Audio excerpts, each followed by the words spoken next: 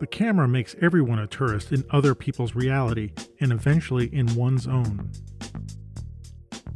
Travel becomes a strategy for accumulating photographs.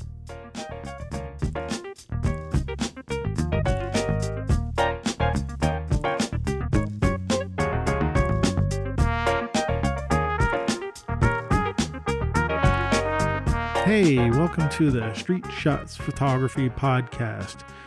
This is Antonio, and welcome to episode 108 for the end of October 2019. Halloween, basically.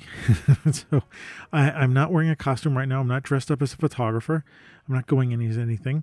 I'm not into the dress-up costume part. It's just not me. Although I have done costume stuff, and I love... sometimes I don't do it on Halloween, but the times that I've done it, it's really kind of fun because I take on the personality of the costume that I put on. It's a lot of fun. But I don't go dressed as a photographer. It would be kind of weird. Anyway, I'm going to get right into the show. Last episode, I talked with Mac and pretty much said that I would be doing a crash. Sorry, not a crash. I'd be doing a cage match with Ward Rawson. Well, as you will hear, Ward has joined me for this episode and didn't quite get into a cage match. So let's just get right into the show, and it's just me and Ward talking tonight.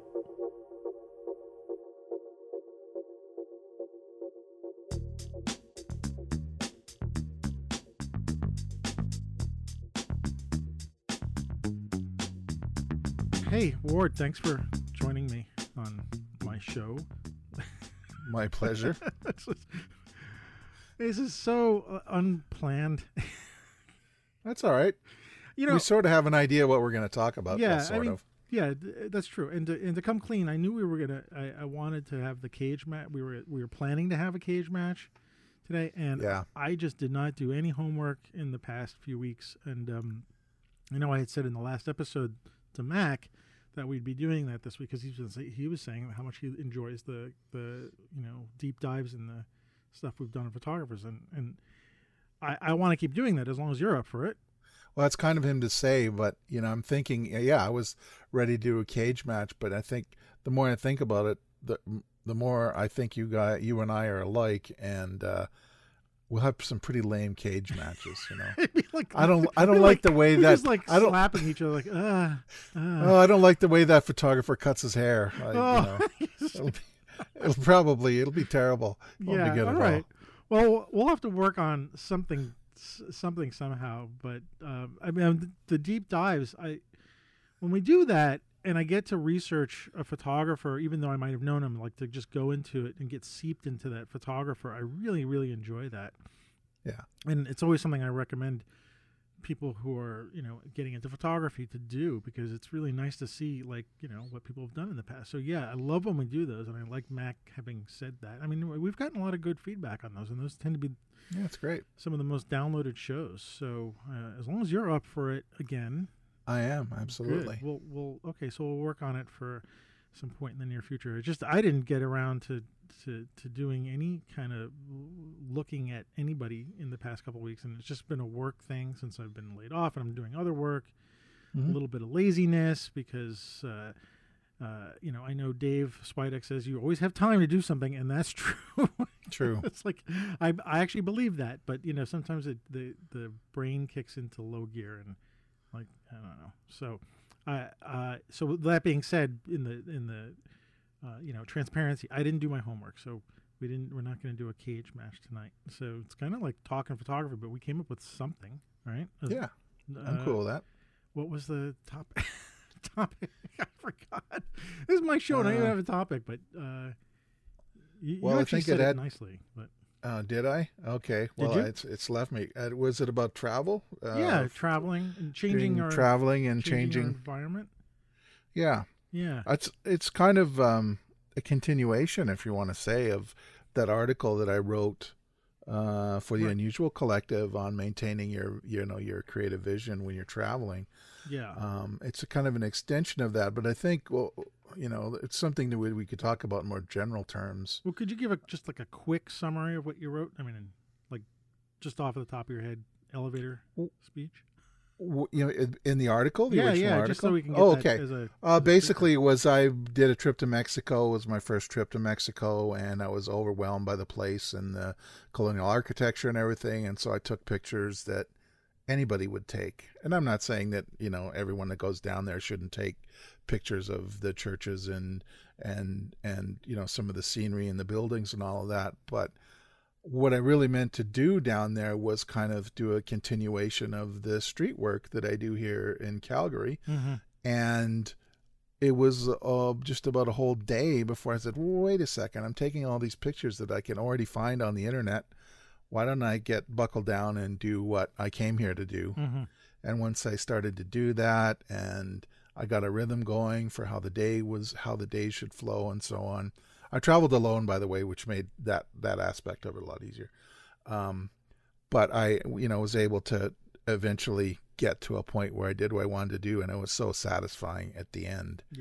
When I just started working on it. Now, that was basically the upshot of that article.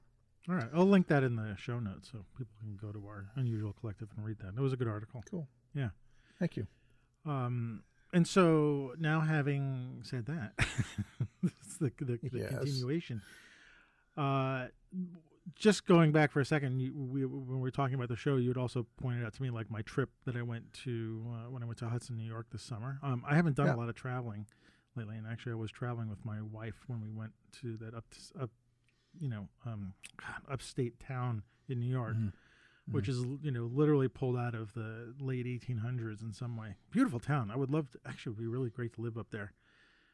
It's just I don't want to move further north anymore. No disrespect for any no disrespect to a northerner friends. Yeah. I'm just like, okay. No, there's two things I like. I like light and I like warmth. Mm-hmm. So, well, that's fair. But I like north. I mean, I do like north. So, maybe. Anyway, I'm not getting into that. But actually, I remember when I was up there, I was texting you guys, the Unusual Collective over our Discord channel. Mm-hmm. About I was when I was in Mexico too. I did that's the right. same thing. That's right. And I remember saying, I think because we were, I don't know if we had just done the Evans show deep dive, or we were about to do it, or we had just done it like recently. Yeah. And I'm walking around the town and I'm looking around and I'm like, this place is like Evans-esque, gold. And I said it was an effing gold mine. Was the literal. Those are the best kind of gold mines. And I was up there and I had a morning to myself to walk around and taking pictures in a style I believe that Evans would have appreciated. Maybe that's channeling his stuff well, but allowing myself to just get pulled into it, and I wasn't doing what you were doing. And not saying one is better than the other, but like I wasn't taking my style from what I do daily and transferring it up there. Right. Although there's one photograph that I did, which I'll post. It's kind of a combination of down here and up there. But I hadn't done what you were doing. So actually, why don't you tell me more about what you were doing, and if you want to, like, what that was about. In Mexico or on my later trip? Well, okay, yeah. In Mexico, I started to do street in the kind of sly, shoot from the hip way that I do here at home. Mm-hmm. And I found that it didn't really work. I found the people down there, well, they're far more wary of the camera, frankly. Mm-hmm. I think there was a quote in from the article, I can't remember it off the top of my head, that had something to do with people in Calgary being shoulders up and heads down, like they're just trying to get from one building to the next, or doing, and I'm sure it must be like that in New York. That's all I can imagine New York is. Yeah. There it was, everyone has this wide peripheral vision, so they see you with a camera and they're watching you. No. So I had to modify my technique quite a bit, and the next article that I owe the collective has to do with the technique that I kind of really made myself aware of. I've sort of always done it, sort of subconsciously, but I call it shooting through, where you just line the camera up and point it and wait for the people who are walking by or driving by or whatever it is that they're doing to create an interesting composition, and hopefully there's some humanity in it. Mm. So I started doing that, and then when you're holding a camera up for that period of time or whatever, the vibe changed. It was sort of, I'm just walking by, so he must not be shooting me. And there was a different, there was a kind of a different thing going on. Yeah. And it took a while to get into that, but it was really. Well, how long? I mean, like when you say a while, like what? Well, 2 or 3 days probably. How long were you there again for? I was there 9 days, 10 days. Oh, okay. Days. So you had time to work on a technique and adjust. Oh, okay. Yeah. Yeah. So it was to get, and the regimen was really cool because I'd get up in the morning, have my breakfast at the hotel, start walking. And there's just a couple of main drags there, just a couple of main streets, high streets, whatever you want to call them. So I'd shoot until lunchtime, and then I'd go to a taco, cart or sit down restaurant or whatever. Then go back, work a little bit more till the heat of the day. Go back to the hotel, plug the camera into the computer, have a little siesta of about an hour and a half, 2 hours. Get up, go back out, work until the evening. And then go back, plug back into the computer again, do it. And I just did that day after day, and it was great. My knees were, like I said, like basketballs, but I was completely, is it great, of those of us that don't work as professionals with cameras day to day to have the only thing you have to worry about is how you set the camera, where you are, is the light right. And then your days are just full of that, right? So you can get sharper and sharper and sharper as the day on, as the week goes on, and then by the end, I'm like so tired. Like, okay, right, I've expended what I've needed to do, and I can go. Yeah. I can go. Yeah. Yeah. A few things about that I'm thinking of. First of all, it must be great to just set up a trip where it's you're not you're just you and your camera, like you were saying, no family, no friends. You're just there to photograph, and you're not under any obligations. Like you're not being hired by a client. You don't have any. I'm guessing you didn't really have any expectations, right? I mean, other than like. Well, I did plan. I knew where where sunrise and sunset was. Well, yeah. I did time some of my trips, like what time of day to go to certain parts of town, and sort of a general, what parts of town I could go in, should go in. Learning, one thing I did learn from the trip is I think what I'll do is I've made a couple of friends from there on Instagram, and I'm going to contact them before about going to different parts of the city above the historic downtown. It's down in a valley. It's like a kind of a mountain valley where the main historic downtown is. So if I could go up into where the normal people live, not with all the touristy stuff that's closer to the downtown. And then there'll be a wider view, and I can take in a wider perspective and a greater understanding of how the people actually live there, as opposed to what I think they should look like. So that's sort of the next phase. Yeah. And but you decided to take this trip to, was it to, you were needing to recharge? You needed to, what was sort of the motivation behind going? My wife had gone with her BFF on a cruise to, where'd they do? They did the Panama Canal. Yeah. So I had no interest in that. I've been on a cruise. We did a family cruise, and I don't know, 10 years ago or whatever. It was fine. I really love being on the boat. I like the act of traveling a lot. But in terms of, dropping off on each of these islands and spending 4 hours or a day and then that didn't interest me at all. So I was thinking, I'd like to go to a place colorful and steeped in history, sort of like Venice. And then I looked at my finances and stuff. Well, that's out. Honey, I'm just going to go to Venice all by myself. See ya. That's not going to happen. Yeah. So then I thought, all my other, most of the people I know, friends and family that go to Mexico, just go to a beach vacation. I'm like, that's just, I can't sit around. And I'm a big hairy guy. You don't want to see that on the beach. Like, I'm not gonna, that's no fun. That's no fun for anybody. Yeah. So then, so we're looking at landlocked Mexican locations. And then I had a very good old friend that I used to work with because I was thinking about San Miguel de Allende, and she was saying, you know what? There's a city that's just I don't know, half an hour drive from there. You go to the same airport to get there, called Guanajuato, and it is a UNESCO heritage site. It was like a 18th century silver mining city. Mm-hmm. And it's where in 1809 the beginning of the Mexican Rebellion against the Spanish started, and the buildings are still there. Wow. And it's in a valley, and the buildings are all painted different colors. It's like this mosaic, it's colored mosaic. And then there's the remnants of the old mines there, and then the original basilica and the various churches around town. And there's a deep sense of history and pride there, Mexican pride. And it's where Mexicans go for a cultural vacation. But don't expect there to be much help for you in English. And I'll say, that's it. I want to go there. Really? Do you speak Spanish? No, not at all. Okay. It was awesome. The guy asked me if I wanted to charge the it was the worst translation fail of the trip was when I was in the hotel, the breakfast area there, and he asked me if I wanted to charge the meal to my room, and I said yes, orange juice in Spanish.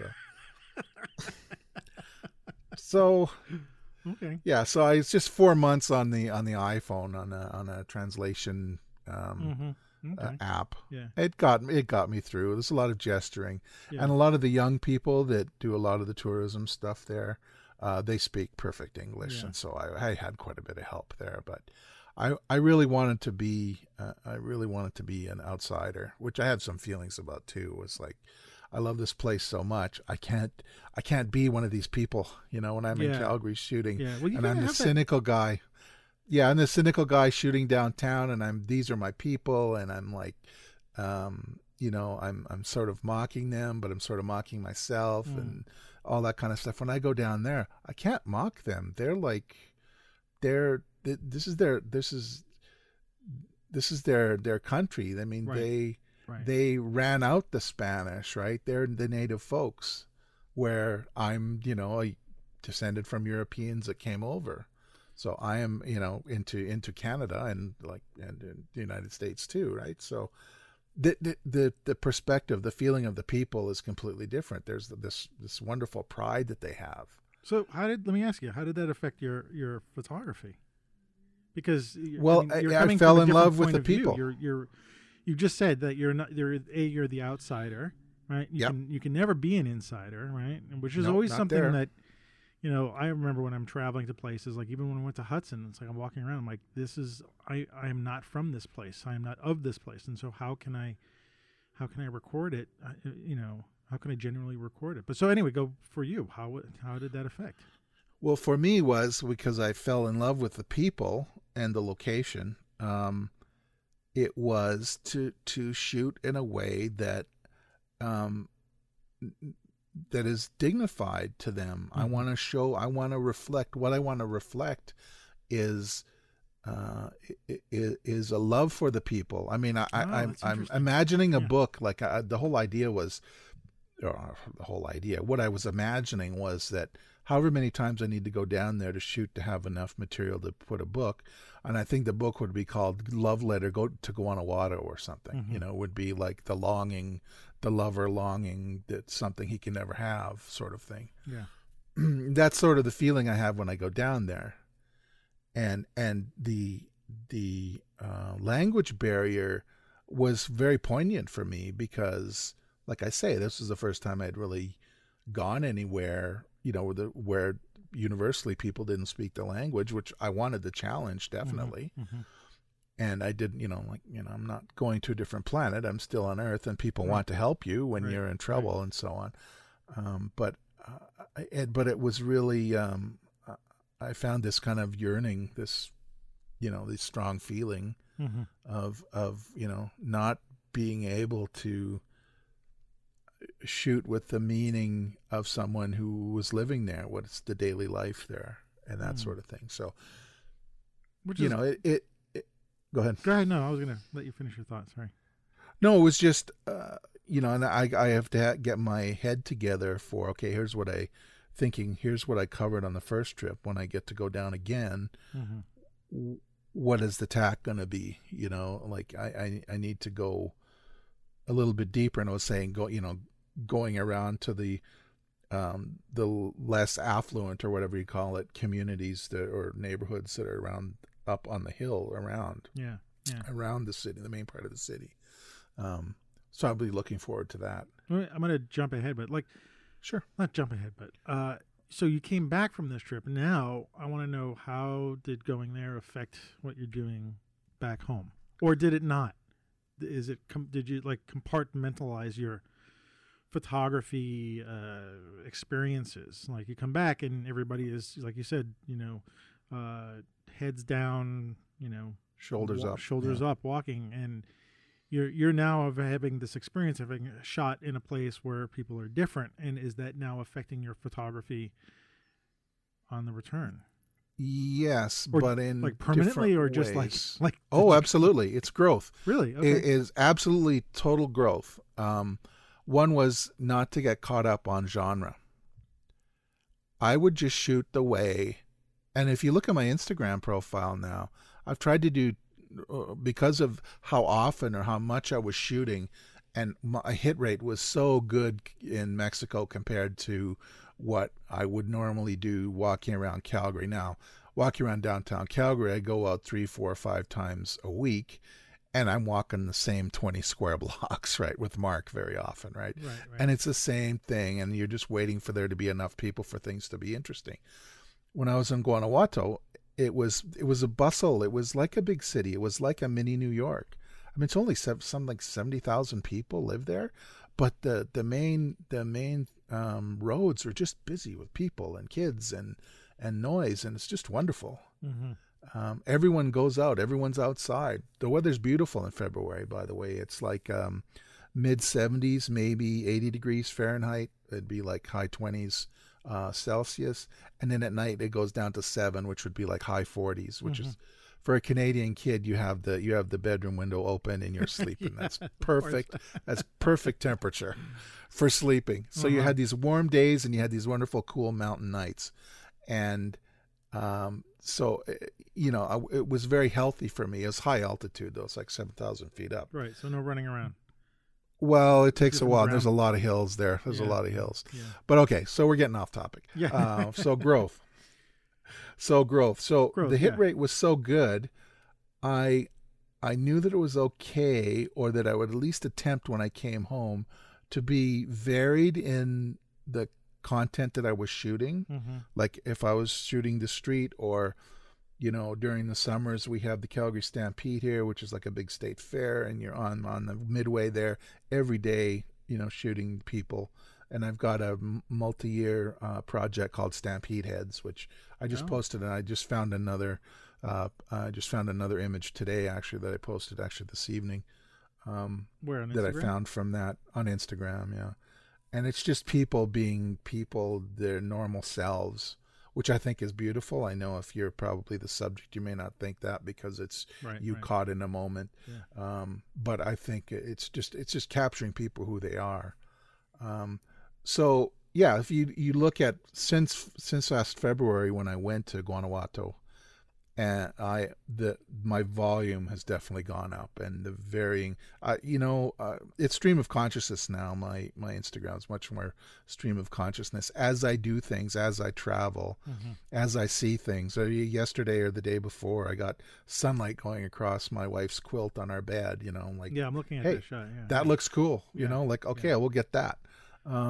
So I'm just trying to do different things. It may not be good, but I think at the very least it can be interesting, and that's where I'm trying to see more and more. I'm trying to take it all in now. So if anything, does that answer your question? Yeah, I think so. And it sounds like I'm trying to equate this to myself too, because I haven't traveled a lot, right?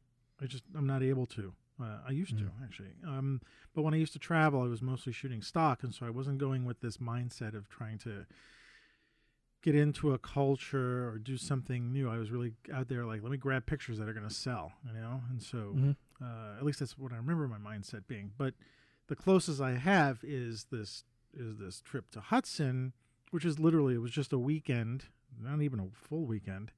Mhm.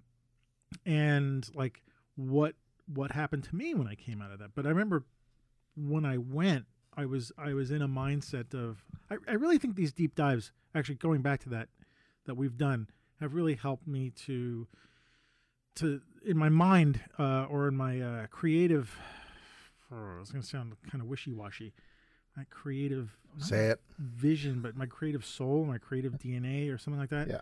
The doors have opened up a little bit. I think this is kind of the same thing you're talking about. Like all of a sudden I can start looking at things. If I'm studying a photographer, I'm going to a museum, I'm looking at, art or something like that, and I just open up to it, I can come back and see how does it translate to my own work. And suddenly, you know what it's like? It's like learning another language, or in some sense, getting a taste of the language. And all of a sudden things start to, like, oh, wow, I looked at this thing in a new way. I haven't seen that. And yeah, maybe I can take a picture of it or something. Actually, I remember, sorry, this is sideways a little bit, but when I took a geology class after school, it was just a adult education class. All of a sudden, after I finished that class, I looked at rocks a lot differently. Suddenly they were speaking to me. Like, and it was like that kind of thing. Like, so, if we did the Evans deep dive, and I've always loved him, but I never really, went into his work and read about them. That stuff sinks in, and suddenly I'm looking at my own neighborhood, and I'm like, oh, look at this. Like, this is maybe how he would have seen something. And I'm walking around my own neighborhood. I think you even shared those pictures, like it was after we did the dive. And I was posting pictures up that were like, of course it might be like, I'm just, in that mode, like I want to take pictures like him, or I want to copy him, or I want to emulate him, whatever you want to say. But it was just like that door opening, and it was like a flood of blah, blah, blah, blah, blah, blah. Right. Well, just before we talk more about when you got home, what happened to you when you were in Hudson? Like what? I don't think we really talked about that. Oh. What were you doing? I mean, just you're saying you were like Walker or trying to emulate Walker Evans or whatever. But in terms of the subject and what were you doing? What were you thinking when you were on the street there? Oh, that's a good question. What was I thinking? Well, I will start with what I was not thinking, which has always been a pleasure since I've stopped doing commercial photography. I wasn't thinking about how to make an image make money or do something like, or a scene. I shouldn't say an image, looking at a scene and say, how can I make that into something that I should say, maybe not money, but like something that's useful. Yeah. Like, so I wasn't looking at things like that. That's what I wasn't looking at. What I was thinking of was I felt a sense of time travel. Okay, number one. Okay. Also, I'll get into that in a second. Also, given that we have these mirrorless cameras and I can see in black and white now through the cameras, but I was looking at things without looking at my camera and seeing things monochromatically. Or I was able to see things a little bit better, which I haven't been able to do. I've always had trouble. That's big. Yeah, and I think that might have tied in with looking at tons of old pictures and mostly black and white stuff, and maybe kind of retraining my eye in a sense, because I've been shooting color for zillions of years now. Again, because that was commercially what I was doing, and I just didn't really have even my street photography, most of it is, if you look back at my Instagram, my earlier stuff, it's all black and white. I've only had a couple of people say, when are you going to post color stuff? And I was like, oh, yeah, I should try color and see what that's like. Now I've opened that door a little bit. But so I'm walking around Hudson, and the light is, I can't remember what I was doing. It was a Saturday morning. I think that's when I was texting you guys. It was a Saturday morning. It was a Friday. No, it was I got there on a Friday. And I had some time it was a Friday afternoon, because I had time in the afternoon to start walking around before I had to go to dinner or something like that. So, and my wife, she was sleeping at the hotel. So I walked around, and the light was in a certain way.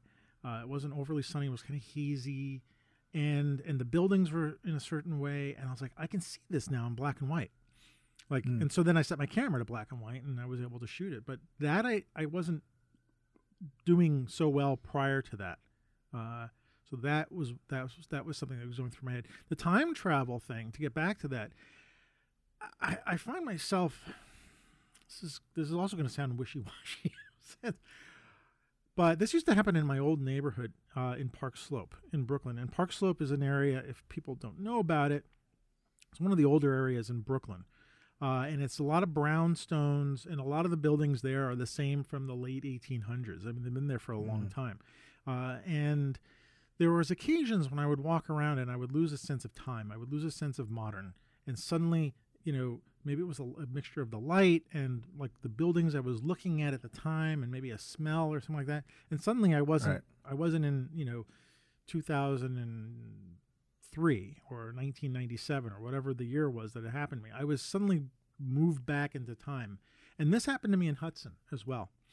Like, I suddenly didn't see the cars, the modern cars. I didn't see the, I don't know, anything modern. It was sort of lost. Now, of course, that place, just like Park Slope, is preserved in time. I mean, it's not, it's not a modern town. I mean, I don't think if I was walking through a suburbia with, McMansions everywhere, it'd have that same, because it's not. That's my neighborhood. Yeah. No, and no disrespect for that. It's just those are modern and those are new. Yeah. Even in my neighborhood where I am, I mean, there's it's, I wouldn't say it's a modern neighborhood, but it's certainly, since the World War II. But we have a couple of areas that go back to the late 1800s.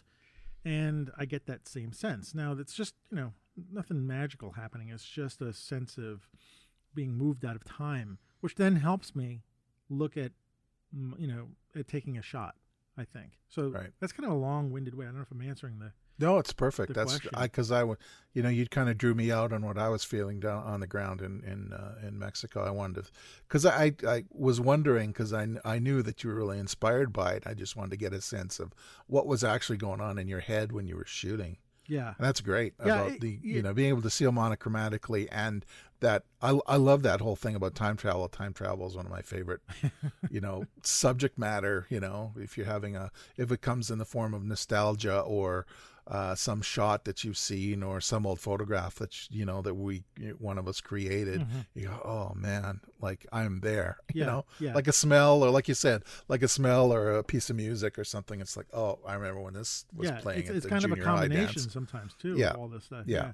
And so coming back from that, again, it was a small weekend. I don't think it stuck as much, but I wasn't like on a trip like where you were with, for 9 days, where you get into the rhythm and you build up. And, maybe if I had stayed longer in Hudson, I don't know, or if I had traveled around the area, because there's a lot of old towns there, upstate New York, there's just a lot of old, Yeah. So I don't know. I come back and I'm sort of thrust back into the regular scheduled daily whatever I got to do, and then I go back into taking the street shots that I always do, and then I want to say it didn't stick. I really like the work that came from literally like 48 hours of stuff. Yeah. But I don't know if it, will it go further? I don't know. I'd like to keep that on the back burner.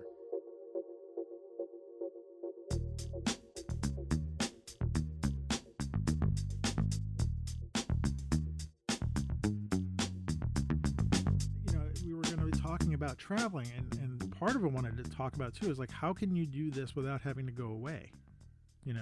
How can you do what you're talking about, like that you did in Mexico, or how can I do what I did, in Hudson without actually having to go someplace? Is it possible? Is it not possible? I mean, what would you think about that? Well, let's see. Well, you're reminding me the way either, so. No, but you're reminding me of one of the neighborhoods, commercial neighborhoods in the city in southeast Calgary. There's a street, kind of a main drag called 17th Avenue. They've kind of renamed it International Avenue. And the revitalization board for that neighborhood was giving tours. Like they had booked a school bus, and you get in, and they were giving tours to all the different ethnic restaurants, along 17th Avenue. Mm-hmm. And Marcy and I went, and it was like we were wandering around like tourists. Like, look at that! Look at that painting. That's Portuguese painting. We're maybe 15 miles away from our neighborhood, right? Mhm. We're just across town, and we're wandering around in a daze, and we're going to this Ethiopian restaurant, and we're like, we were completely disconnected. We'd forgotten that we were still in Calgary. It was that same kind of thing, but instead of the time travel, we just felt, well, maybe it was because we weren't in our own vehicle. We were in this bus with a bunch of other people, with a bunch of other strangers, like tourists, Mm-hmm. and we were going into these places, and the sights and the smells and the languages and all that kind of stuff. It was all different. We were definitely transported. So, it can be done. I can tell you, I've had an experience in my own city like that. So I would maybe start with, because there's another project that I've been working on. It's just the third year. I just call it the Neighborhood Project, where I go around to the different named neighborhoods. Mm-hmm. In Calgary, we don't have suburbs with separate municipalities. Okay. We don't have boroughs like you do. Right, when a new neighborhood is built, it becomes part of the city. It's not a separate deal. So and well, there's a kind of joke going around about Calgary having almost the same square mileage as New York City, but with 1/10 the population. Because it's huge. If you look at the size of how sprawled out it is, because it's just growing out into the prairie, right? And you look at the size of New York City, you look at the size of Calgary, and they're within the same kind of range of hundreds of square miles, right? Wow. Yeah, but so the distances are fairly large. But each neighborhood, like I live in a neighborhood called Rocky Ridge, and there's Mark lives over in a neighborhood called Tuscany, and there's all these different they're just like neighborhoods. And there's something like 300 of them in Calgary, and I've done 40 of them, shot in 40 of them, and the whole idea is, at some point, I'll do as many as I possibly can for residential neighborhoods, not necessarily for industrial neighborhoods, although I may change my mind about that. You reserve the right. I reserve the right to change the project. It's my project, damn it.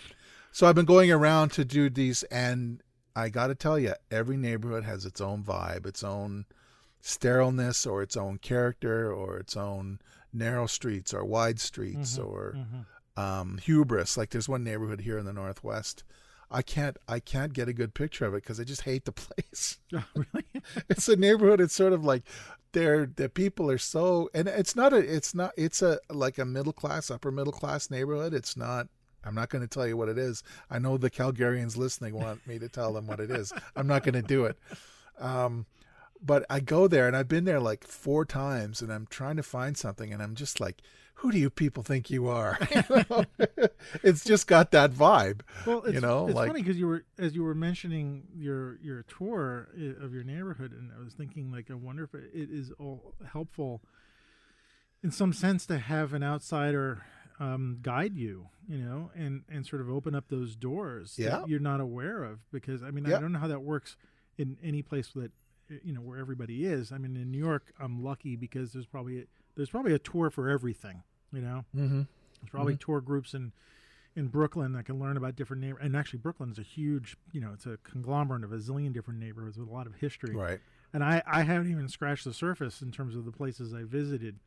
But having that guide, or that, being able to put on a different hat and like suddenly become a tourist in your own town, that can be a great way to do it. And I've been saying to myself, I've been wanting to do that. Like even just hop on a bus in the city, one of those double-decker buses, and go on with the rest of the tourists and see what happens. And you know what? And you make friends there. And like, where you're from? From Alabama? Oh, cool. And then if you're in Manhattan, did you not grow up in Manhattan? Me? No, I grew up in Manhattan. Yeah. Yeah. So you could say, if they're asking a question, you might have an answer. You could become like a secondary resource. And then, but that's good, because when family comes here, I love taking them on little tours, and you see your own city through their eyes. Right. And you tell them things that they might want they might think is interesting or not, or and then there's this dialogue, and sort of like you gather an appreciation for where you are, Right. and you you also see that strangeness. What is that? Well, Right. oh, the buildings sure are tall here. Well, It's like, yeah. we'll have to go. I'll go to New York City, then Yeah. we'll look at some tall buildings. Yeah. I mean, and then to translate that into your own work, though, to somehow, because I've always wanted to see my city for the first time. Like if I could get knocked on the head, and just sort of forget what it's like to come into New York City, and then approach it with a camera and say, this is what it would be like to come into this town for the first time, or to come into Brooklyn for the first time, or see whatever. That would be a great thing. Because again, like the practical thing is, like, I can't travel so much. And there's a lot of places I want to travel to. I mean, there's a bazillion places, but now with work scheduling and stuff like that, and until life gets settled, I can't imagine going any place for any extended period of time. But I gotta think, you go across the bridge, go into the city, and I don't know, there's got to be stuff. Oh yeah, I mean, just certainly, for an afternoon, and moving out of my regular circle of more the few avenues that I walk around in my neighborhood. Even during the summer, I just took a walk down Fifth Avenue with I put a 12 millimeter lens on my camera, which just made everything kind of like just wanted to bring everything into the shot, and see what happens. And that was a bit of an experience for me. I really haven't done that. I let the camera lead me around, and I found myself a little bit more aggressive in getting pictures. I mean, I was still by the hip, but like I didn't feel too bad about like sticking cameras into people's faces. Nope. And I became almost a different person, like. And you're the tourist. Right. And I'm guessing that's what happened to you when you were in Mexico. Like you became somewhat different, right? Well, no, I was very different. I'm the visible minority there, and thank God, I was the guy who was the big white guy walking around with the camera. I was something of a stereotype, and it was I thought it was a great experience for me anyway, to be compared to being in Calgary, being who I am here. Yeah. Which is a common thing, and there I'm people are kind of looking and maybe suspicious, maybe not, but it worked out. I thought it was perfect. It sounds like you also use it to your advantage too. What might be a disadvantage is not. You spin that around. Yeah. Yeah, I mean, there were some awkward moments, but there always are. Well, sure. I mean, you are you are just sort of plopped into their land from other place. I don't want orange juice. Actually, I wanted to pay for my breakfast. Wait, so. What was it again? What did you say? He said because I played it back in my head later. He said, "Do you want to charge breakfast to the?" Because he said, "Yeah, do you want to charge breakfast to your room?" And then I thought, because he was pointing down at the table, and I thought he was pointing at my glass, and I went, yes, orange juice. That might have to be the. And then he just walked away. He just walked away, and I thought, I think I missed that one. Oh man. So for more, let's see this. How to angle this a little bit more back towards photography. Oh, I don't know. Well, no, I think the thing is, I mean, when we go somewhere, we are a different person, and we're perceived differently than we are at home or when we're at work or going in between the two. And that, I think that experience is fundamental to when we are expressing ourselves with photography. Because we are a different person, how do we handle the camera? What are we shooting? What are we looking for? And that you are that kind of disconnected out of your culture, out of your neighborhood. What do you see? What is attracting your eye?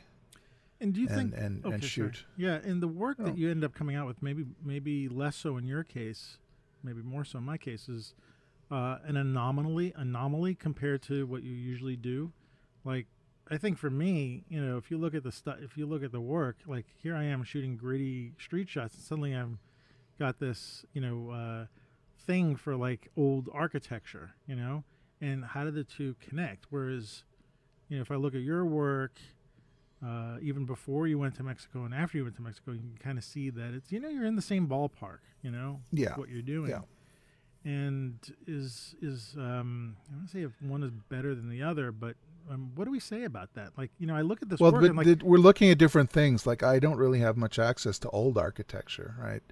The city's, just 100 and something years old. The neighborhood that I'm sitting in right now is only 20 years old. mm-hmm. It's all pretty new. It's just what we have access to and what we do with what we can see at any particular moment. Right, but you take all your shots and you throw them in a book and you mix them up. And if it's the Mexico stuff or the Calgary stuff, it's not going to look like, it'll be like, okay, fine. But, put my stuff in a book and it's like the two things are not going to mix, And, here I am doing this little one-off kind of thing, shooting architecture in black and white. Okay, great. Maybe I'll do more of it, at some other point. But it's not what I usually do. And like, how do we fit that into the whole, I look back in time and look at all the photography that I've done. And they're like, oh, yeah, look at this. He was a commercial photographer. And then he was doing street photography. I'm like, oh, what the heck is this? All of a sudden. Now he's back to, Yeah, but you're in somebody else's head, I think. I don't care if what I'm shooting is different than I can't remember who was it said something like what other people think is none of my business, or something like that. I forget what it is. Well, that's important. But yeah, I'm always going to be in novel circumstances where the pictures that I'm going to take or the subject matter I'm taking is not like what I normally do. Mm-hmm.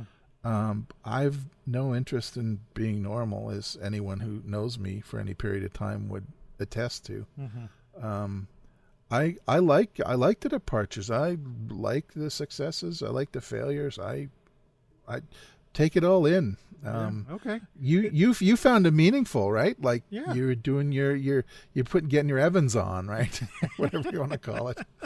And you feel like you're in a community. You feel like you're shooting back in the 30s and the 40s. I think that's great. I'm glad you pointed that out. I'm with you. Yeah, okay. I'm with glad you, man. Pick that up on me because I even just what I'm saying, I'm thinking about what someone else is thinking, and you're just reminding me that it doesn't really matter. And No. yeah, but I want to make sure we get this in because I wrote it down in the notes, but to bring back the historical part of this a little bit. As we were doing all the deep dives and I was finding like these early 20th century photographers, like so many of them decided to hop on a boat and go to France and do something there and then come back with something new or some change in what they were doing. And, like Evans, I'm just going to use him as an example because it's the one that's in my top of my head, but like he's shooting one way, in New York City. And then, it was before World War II, and he hops on a boat and he goes to France, hangs out with a bunch of artists there and stuff like that, and comes back and he's doing a whole different. He has a whole different mindset of work, and then it's happening across the board with a lot of these. Now, it was very inexpensive to go to France, and probably France was probably like the. I'm not an art historian, but I'm thinking like that's the main sort of hub where like you would go learn art, maybe move to different places in different parts of Europe, but that would be like where the boat's going to land for you. Yeah. And you're going to explore starting there and move out. But so many of these photographers or artists were doing that and coming back and changing their outlook in their art. First of all, do you have anything to think about that? Is it just because of this early, 20th century, or is it what artists want to do, photographers want to do? I mean, I think all of those people are going over, painters, sculptors, everyone, musicians, would go to Paris or whatever, or wherever it could have been, different parts of Europe. I can't just think off the top of my head, where there was support for the artistic endeavors, Mm-hmm. where it was safe to do that, and where you could sit and talk to people who were in it. You know, you could talk to people in different disciplines and get ideas. Like I watch on TV, I watch these shows where they interview actors or whatever. I don't really care about movies and actors in particular, but I like to hear about the thought process around creativity. Mm-hmm. Doesn't matter what it is. Mm-hmm. And I think when these folks were going back over there, they were, you know, how do you solve this problem? How do you solve that problem? So I'm just imagining this. Well, But in a safe place where you're in the Southwest United States and you're shooting pictures of the desert or whatever, like maybe there's something I'm missing. Maybe, you know, if I go to Paris and talk to somebody who, you know, well, Paris, like it's just a different reality and a community. I think maybe it's just the community of folks who are all chasing after art. So let me ask you this. Then coming back to your trip to Mexico, did it solve some problems for you when you came back? Like, or did you even know you had any problems? Were there no problems? Was it just something? But did it solve something for you? We're getting into Gary Winogrand territory here. He talks about problems. What's the problem? What's the problem you're trying to solve? Well, the whole thing was, I mean, I set an objective, and that was to shoot this, what I imagined would be a beautiful city, which it turned out to be, and exceeded my expectations. Mm-hmm. Oh, I solved that problem. Would I go back? Yes, absolutely. I think the real issue was, and I didn't know what I was going to shoot. I didn't think my the product or the work that I was doing would be as humanistic. I don't know what the right word is, but reflecting humanity much more than I thought I was capable of. Mm-hmm. So it kind of blew away original expectations. So really my only real, when I was getting off the plane down there, my only real expectation was to try and continue this street work or whatever it was that I was trying to do in a different culture, mm-hmm. and hopefully learn something and be part, be in a amazing, different, beautiful, colorful place, mm-hmm. which I did. I don't even know if that answered your question, but that was, if there was a problem. And, problem in quotes too. I mean, there's not real problems. They're just things. Yeah, objectives. We're puzzling over. In some way that where we are in our place, whether it's physically or in a time period, we can't, or we have a hard time solving. But changing our location, changing something in a kind of a drastic way. I mean, absolutely. You're going to Mexico with not knowing the language and not quite putting a pin in the map, but in a sense doing that. And then it was definitely an act of faith going there. Right, letting the gods take care of you in some way. Yeah. That is, that's kind of a drastic thing to do. And like, I wouldn't say for me going to Manhattan is a drastic thing to do. Like, for me, doing what you did would be kind of, especially going by myself, would be the kind of thing, like, okay, what is that going to do? I mean, if anything, it's going to get over, I'm going to have to work on a lot of personal fears, irrational as they may be, but just like, oh, well, I've never gone someplace by myself. I've always gone with another photographer. I've gone with my wife someplace, well, that's fine, but that's you roll the way you roll, right? I mean, what do you have access to? If all you have as access to is Manhattan, well, screw Manhattan. We'll do Staten Island, or right. whatever. Yeah. Just go to a different. Go out and shoot it, and it might be, it's an afternoon. If it doesn't work, you just wasted a day instead of, if I had gone to Mexico and it was a bust, I would be stuck there for 9 days walking around. Okay, so we don't necessarily there's put the pin in the map and do something crazy, right? Yeah. But I mean, we should, I think, to be fulfilled, I think we should do these things we're thinking about doing. Yeah. Because it very rarely, unless you get mugged or something, and you very rarely get, sorry. No, it could happen. Yeah. Yeah. you know, there's some kind of reward in it, even if it was like, okay, here's what I'm not going to do next time. Mm-hmm, mm-hmm. You know, oh, I should have gone there a different time of the day. Oh, I should have, you know. Yeah. About And, go ahead. Sorry. Just to reiterate, you know, strap on your camera and a couple of layers on your hat and go. To go back in time for a minute, in 93, 94, my ex-wife and I were going through a lot of trouble, but why, she's my ex-wife.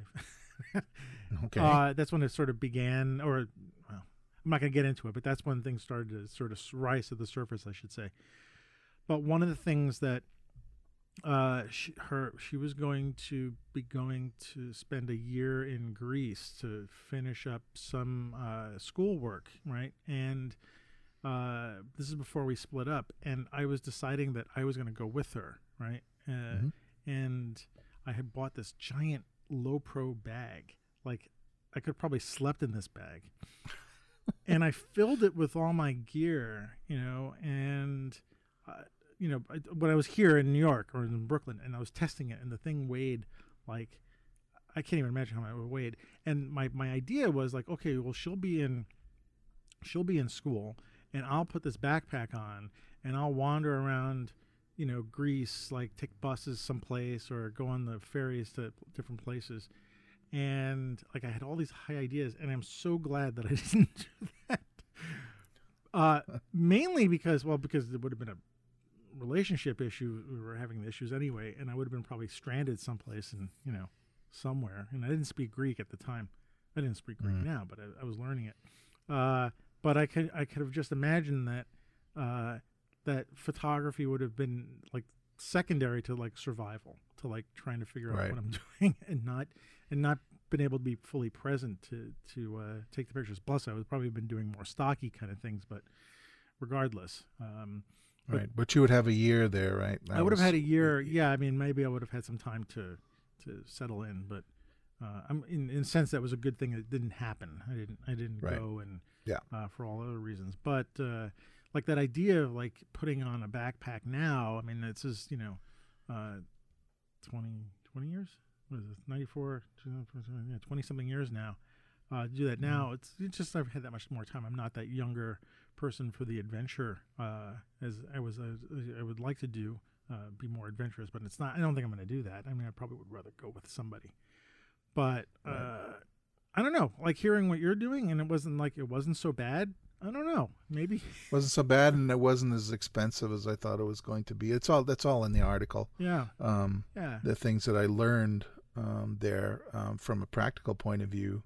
There's like a top 10 list or something I put at the end. Yeah, and the camera being sort of the, I don't know, it can be the helper, what brings you out. What like if I had it's my connection to people, because you know I am a computer nerd by day, and there I was not. I was the guy documenting not just my trip but the people and I, you know, there was a transformative aspect to it. Yeah. And I worked as hard or harder than I would. Oh, I certainly worked. There was more labor and intellectual capital and exhaustion and all of that expended in those 9-10 days that I would do, you know, on a bad work assignment or something. You know, it was like the whole thing about what do they say? Working something you're not interested in is stress. Working something that you love is passion, whatever. Right. It was like the passion side. Right. It's not work, actually. No. It doesn't even feel like it, yeah. But you are expending a lot of effort, and just by how soundly I slept every night. Yeah, and you probably push yourself a lot further than you would than if it was a work job. I mean, because you finally have to say to yourself, okay, now I got to stop because I got to go to sleep, you know, something like but that. I would review what I added to the catalog every night. So every night. Before I went to bed, went through and like, this worked, that didn't work. Okay, we're going to go this time of day. Okay. And it was not, I'm not so fastidious that I'd actually write notes. But I would make myself aware. Okay. So first thing in the morning, I'm going to start at this end of town, work my way down, blah, blah, blah. So yeah, it was amazing. It was just a different reality, and I would do it again in a heartbeat for sure. It's nice to have a different reality once in a while, just to get out of the. And plus, you have a great story to tell. I mean, you know, it's not just about the story, but are you planning? Well, also too, I'm aware of is because I always resisted the notion about, you know, you being a visual storyteller. Like don't think I'm that, and I don't think, you know, it's just black and white pixels or, you know, a print. Yeah. You know, going back to Winogrand, it's like all you're doing is describing. I'm not quite that draconian about it. Yeah. But in aggregate, when you look at the different pictures that I took down there, you look at it. Look, Mark in my book about the rodeo, right? You have a feeling about being there, you know, and that's really what I was after. And if I sharpen my perception and my abilities to document things in a different way when I go down there, an extension of what I've done up to now, then perfect. Are you going to go again in next year? I'm also between jobs right now, so okay. As soon as I can, but probably not this year. Yeah. All right. And if you go, you'd probably go by yourself again, yeah? Yeah. Or if I could probably go with somebody else. But I would keep the same schedule, which means you probably wouldn't want to hang around me because I would be like over here and over there. Are we going to meet for dinner? Well, maybe. I don't know. Maybe. Yeah. All right. Well, that's cool. And I'm going to shift gears slightly, but I don't think it might be related to this because I as you were talking about this, especially just now when you said you would review the pictures, I want to ask you, this is going to be a gear thing, so excuse all those people who, like, I saved it to the end, only because I wanted to know what you think about the new Fuji camera. And I mentioned this because I've been listening to podcasts, I've seen the new, the new the X Pro 3, and they're doing something that very few other camera manufacturers are doing, is by eliminating easy access to the LCD screen on the back, so that you're not looking at your pictures, on the back of the screen. You're kind of sort of forced to take shots through the viewfinder. Right. And in a trip like you're describing, like I'm imagining this idea of, like, you know, even when I was shooting film, because I couldn't review it, like you're there with a camera and you're not kind of gawking at a television screen all day long while you're taking these pictures. And this Fuji camera seems to fit that kind of bill. You have any thoughts about that? And didn't you say you saw the camera recently? Yeah, I visited the camera store here in Calgary. I hope you don't mind me asking you. I know this is a little off. No, I certainly have fairly strong observations about it too. So I saw it and played with it for about 20 minutes. For me, for something like the Mexican vacation, I think it would be just about perfect. Really? Because I don't chimp that much when I'm shooting on the street in that sort of context.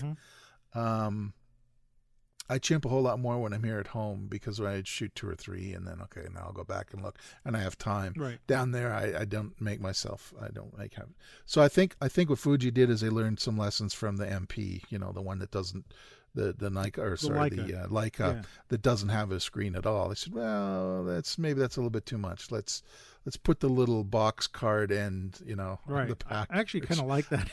You like that? I'm just like, no, that's fine. I'll just put my exposure settings, my camera settings on. I think that's good. I'm of the film days where I love to slip the cardboard of the film box in the back of the camera. So it was just a thing I did too, but I gave all that up and I'm fine. I know. I have touching stuff. I'm fine. But that idea that you're removing this, like, you're dropping yourself into, I know I might be starting another subject, so I don't want to go too far into this, but you're dropping yourself into this foreign place, and I don't mean you specifically, but like you're taking yourself out of some place and you're there to do this document. And like I see, like when I see people with phone cameras and just regular like cameras and looking at the screens, you are detached from the world in some sense. And I think you're even one more step detached than if you're looking through the viewfinder of a camera, right? Yes. It's like it seems like it's two steps, right? Because you're watching the world through a TV screen, and then you put the camera down and you're off to the next, whatever. This camera, generally you have to put it up to your face. Use the, like you did with film, and you take the viewfinder, you take a picture, and then you put the camera down again, and you're looking. And I would have a feeling, like you're just saying, that in that kind of situation with you in Mexico, that would be a perfect kind of, piece of equipment to use for the kind of things that you want to do there and the kind of person that you want to be, perhaps. Yeah. Also, too, that one thing I didn't really think about, but I think would be of great utility is flip it down and then shoot proper waist level as if you had a twin lens, right? Twin lens reflex, yeah. That would be a whole lot easier. And I could see circumstances you're shooting at the market where there are countertops and children and stuff where you want that lower perspective, or you're shooting up at buildings. Well, the other part of using a twin lens reflex is you can always look back up at your subject and make eye contact. And the camera was never in between your face and the subject. Yeah. So you have that advantage as well. So for the kind of work you do with that 100S, is that what you have? 100T? The T, yeah. Yeah. If you were looking down, you're at belt level or, belly level, and you're shooting at folks, it'd be nice to have a flip down screen for you to look down at. Yeah. I'm not trying to justify buying it, but I would like. No, well, I am. I actually I do. And I have no money, but I want to buy this thing. And one other feature of that camera that I think, because we did, you had heard me mention once or twice about visiting the Southwest. We took my mother-in-law down to Yuma, Arizona, a week before, and we hit Las Vegas on the way back, and I'd never been to on the ground in Las Vegas, just been to the airport. If I had the X Pro 3, the autofocus goes down to -6 EV, which would have solved a lot of problems, issues I had with autofocus when I was shooting with my XE3. Well, all that stuff is just going to get better and better and better over time. I mean, that's just a natural thing. But I think the design of this and the controversy, I think the controversy is a bunch of BS, frankly, because then just buy a different camera. Who cares, right? So whatever. But I do like that idea of creating a camera which is going to help us create good habits, and maybe remove some of the, I don't want to say bad habits, but some of the less, I want to say not even less helpful, but like maybe change our habits a little bit and get us more in touch with the process of creating a picture and maybe even connecting with that which we are trying to record. So, yeah. All right. So, I definitely want one. Yeah, I haven't touched it yet, and I looked at it, and I want one. I couldn't possibly justify it for any reason unless I suddenly win a lottery for, what is it, $1,800? It's going to be for the base model. Yeah, it starts at $2,400. Yeah, 2,400 Canadian. Yeah, and then 2,700 for the Dura colors. So anyway, it's something to work towards. but I thought, like, there's a piece of equipment that might actually work with what you were talking about, like this on your trip to Mexico and like exploring and becoming something else for a little while. So. Well, I did say on my first evening there, one of my first messages to the collective was, I need two bodies. Because I only had the one. I was switching lenses, switching. So having two bodies would be, I would love that. Yeah, I don't know if I could do that anymore. I found that it's too much thinking. So, but anyway, I can see what you're doing. But well, look, wow, we just ate up an hour and change. I hope it was interesting. I hope so. There were a lot of digressions. Digressions are okay because everybody's sort of chilling out when they're listening to us, I hope. Okay. Right? All right. I mean, calm my nerves about that one. Yeah, no. I haven't heard anything about digressions. Although someone did, I'm not going to say, someone recommended that I make the show half an hour. I'm like, there's no way I can make this a half an hour. Then it's just like for me getting to the subject, like, okay, blah, blah, blah, then I'm done. No, Well, no, you record an hour show and you say next week we'll do, we'll have an hour and a half conversation. You record once and you could stretch it over 3. There's got to be an upside, man. There gotta be. There has gotta be. Well, anyway, let's call it for now and put on our pencil in our calendars for some point that we've got some more deep dives to do. Whether or not we do a cage match, we'll see. But Ward, I want you to do more deep dives with me. That would be great. So. I would certainly like to do that. Okay. And Tourism Mexico didn't pay me a cent for anything that I said. I'm not a shill for our Mexican friends. I honestly love the place. Okay, great. That's fantastic. And where can everybody find these pictures and you and your stuff? Well, the pictures, most of the Guanajuato pictures are not public yet. They'll be part of some other project later on. You'll be able to find some of them certainly on my Instagram. And I'm Ward Rosin Fine Art, WARDROSIN Fine Art on Instagram. I'm Ward Rosin Photography on Facebook. And my website, which is woefully out of date, is rosin.ca, ROSIN.ca. Mark and I are still selling our rodeo book. It's still for sale up there. If you'd like to pick one up, that'd be great. We got a few left. Okay. I'll link that's how people get hold of me. Yeah, I'll put those in the show notes. And I'll link the article, the unusual article as well. Cool. Fantastic. So thanks for hanging out with me tonight. Appreciate it. My pleasure, man. All right. So I want to thank Ward once again for hanging out with me for tonight and talking about his photography travels and what it means to move out of your own environment and take pictures and see what happens. It's kind of an open-ended discussion. It probably could have gone on for another hour. I know you guys don't want to listen to me for an hour or us talk. I could talk to him for another hour. But yeah, it's always great when he joins us. And I swear we will get some either cage matches or more deep dives. I really like to do deep dives because I like to learn more about photographers who I don't know about. And so you probably see more of those than, like you said, in the cage match. We're probably both enjoying the photography too much that we would probably go at each other. So anyway, the opening quotes were both from Susan Sontag, and you might want to check out her book on photography. I picked it up, I remember, originally in school. I had to read it. Some people get that book, and some people just hate it. I really have yet to finish the book, but I do think it's worth reading. And I just felt that her quotes fit today's show. So anyway, you can find the show notes for this episode and the other episodes of this Street Shot podcast at streetshots.photography. The earlier archives are available at the Podbean page, which we can get to. But you can still find me on Twitter and Instagram at AM Rosario and Flickr at AM Rosario. And I'm on Facebook, still as Switched Manual and Rosario Photo. You can also find me with my fellow brothers in light over at the Unusual Collective. Go check out the site at unusualcollective.photography. We gotta love that .photography domain. It just fits so perfectly for these things. Like I said previously, we've been doing monthly essays about photography, and I'm hoping you're finding them interesting. The current one now we have up is by my buddy Mark Ryerson, so go check it out. And I'll myself be posting one in the next couple of weeks, so keep an eye out for that one. And I want to plug my fellow Unusual Collective podcasters. As you know, Mac is on Shuttertime. Still Shuttertime with SidandMac.com, but it's Mac and his wife, Kasia. They are the first couple of photography, and I love listening to them talk about photography every week. Usually Dave and his Adventures in Creativity podcast.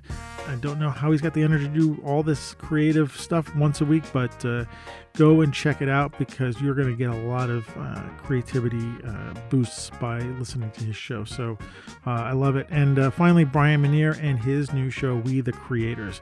Great interviews with creative people. So a lot of creation going on at the on these podcasts. If you like this show, you can send me some exposure bucks by going to iTunes and rating and reviewing the show.